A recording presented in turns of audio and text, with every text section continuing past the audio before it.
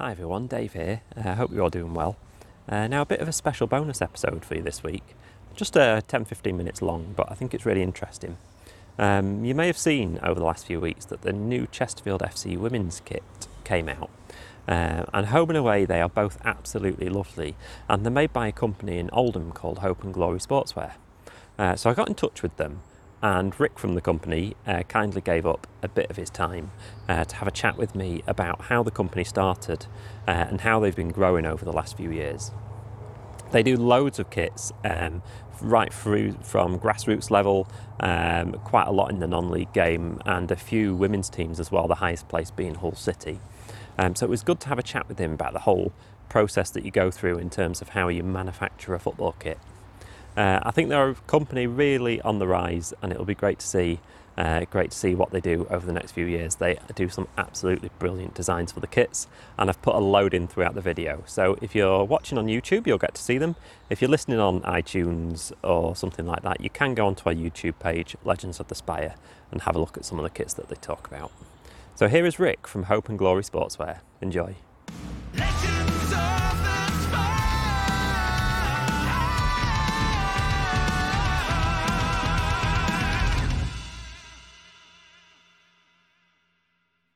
It's good to have you on. When I chatted to you on the phone, it caused a bit of a stir, I think, when the Chesterfield women's kit came out. So it was interesting I think a lot of fans have been looking at the company and what other shirts you've been doing, and they've all been really popular by the looks of it. So it was good to get you on just to have a chat about how the company started and what your kind of ethos is of the company. So how did you start?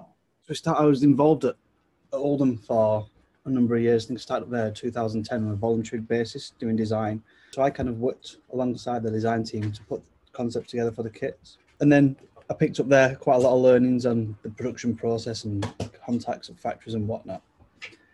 Coming towards the end of that deal, I thought there's a concept here for a business to offer lower league clubs a high quality bespoke kit. Because there's a lot of brands out there that do the same as what we do.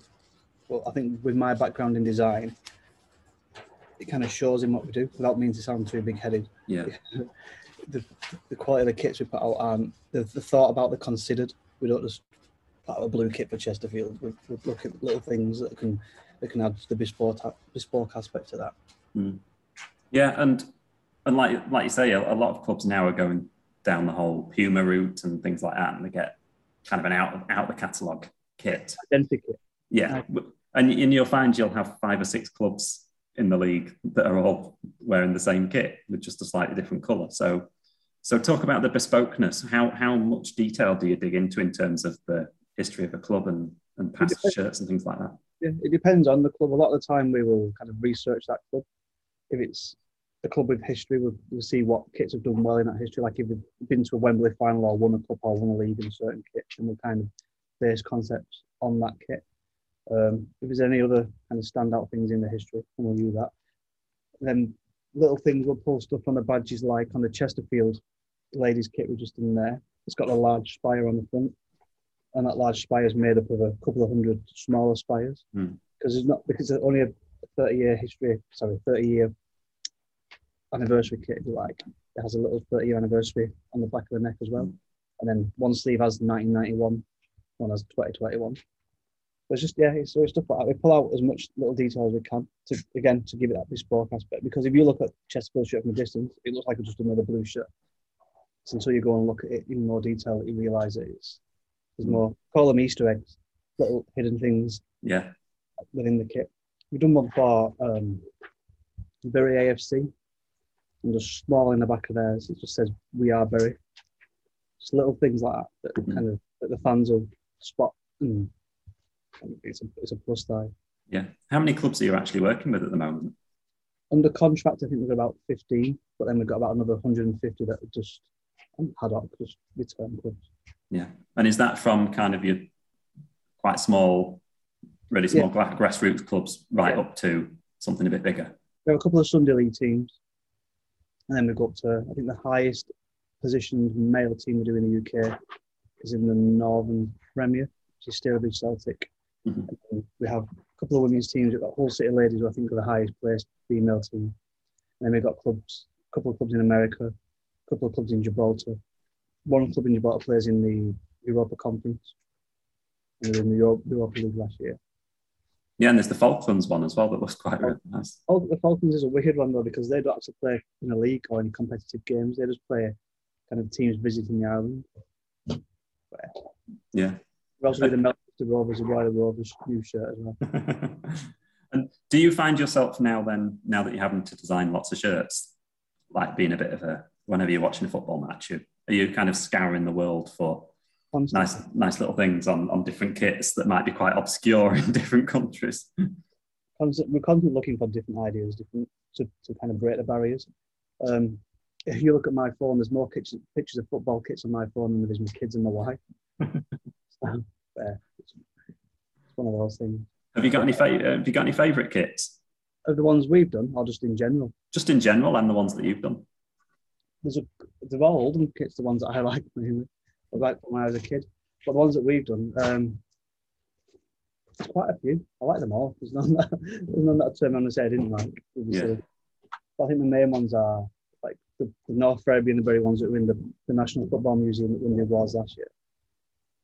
Then we've done a team down south called Palsy. Very small club, I think. But it's like a yellow and navy blue kit. It's nice. I like the ones where it's a different colour than you normally get. Something that's not just standard with black and white stripes. I like the shaking things up a little bit. Yeah, absolutely. And one thing I wanted to mention as well was the Eco kit. So they're made out of plastic bottles, aren't they? Yeah, it's made out of recycled plastic bottles. So the yarn is that makes the kit. So that came about a couple of years ago. We started looking into that. So I wanted to do something again. I wanted to have a different selling point. And when we looked into it, we saw that Nike and Adidas did it. But if you was a Chesterfield, for example, you wouldn't entertain giving you that type of kit. So again, we do the Eco kit for any size club. We have a couple of Sunday League clubs that play it. Up to Isle of Man and Bury, the main two that are in that kit.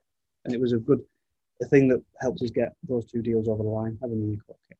I'm surprised that other smaller brands don't do it, to be honest with you. It's not hard to do. It's just a different type of fabric. It's more expensive to start with. But it's, the whole ethos behind it. And we also, for every Eco kit sold, we donate to a charity called One Tree Planted. They're based in America, so then they plant a tree for every Eco kit we sell.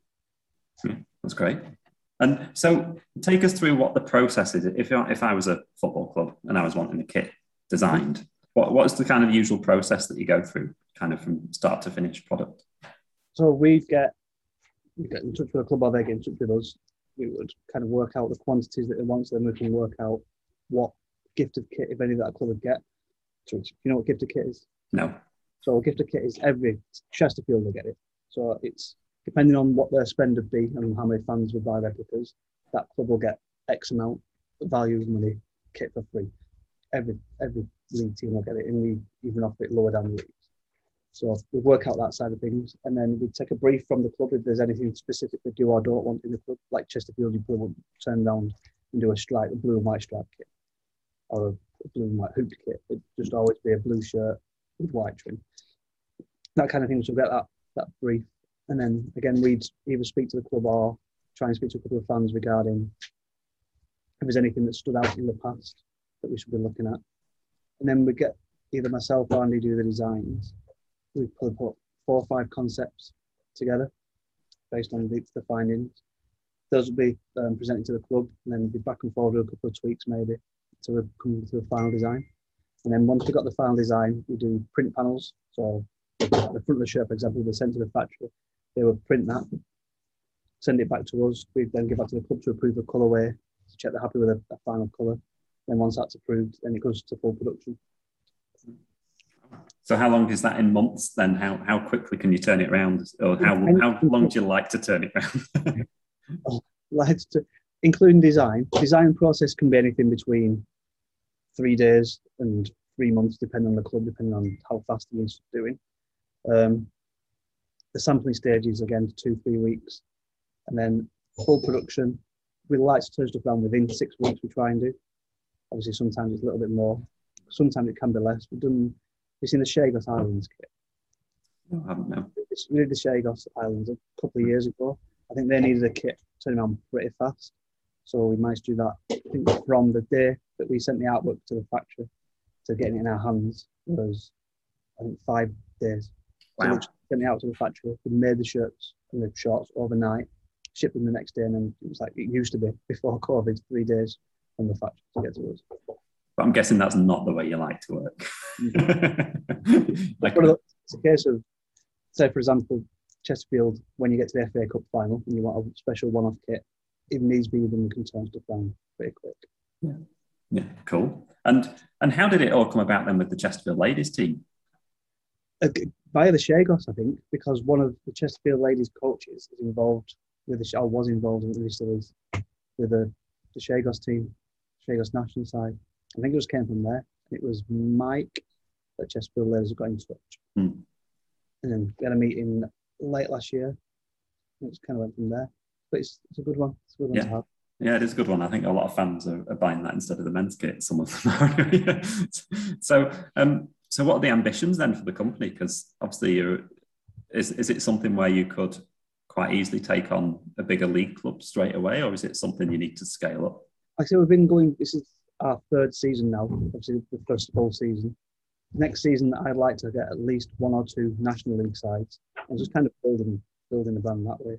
We do approach, or we do speak to league sides, League 2, League 1 sides. But it's one of those, we don't want to knock ourselves down by trying to do too much too soon. Yeah. Try to build it, get everything because we're still developing stuff now.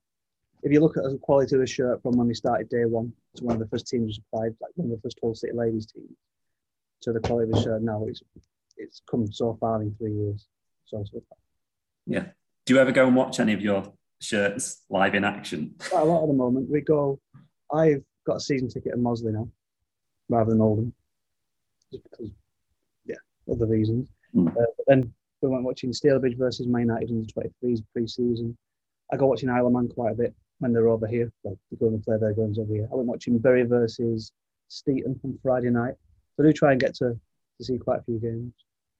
It's good. Yeah. Enjoy watching the league aspects as well. You know, have a drink on the terraces.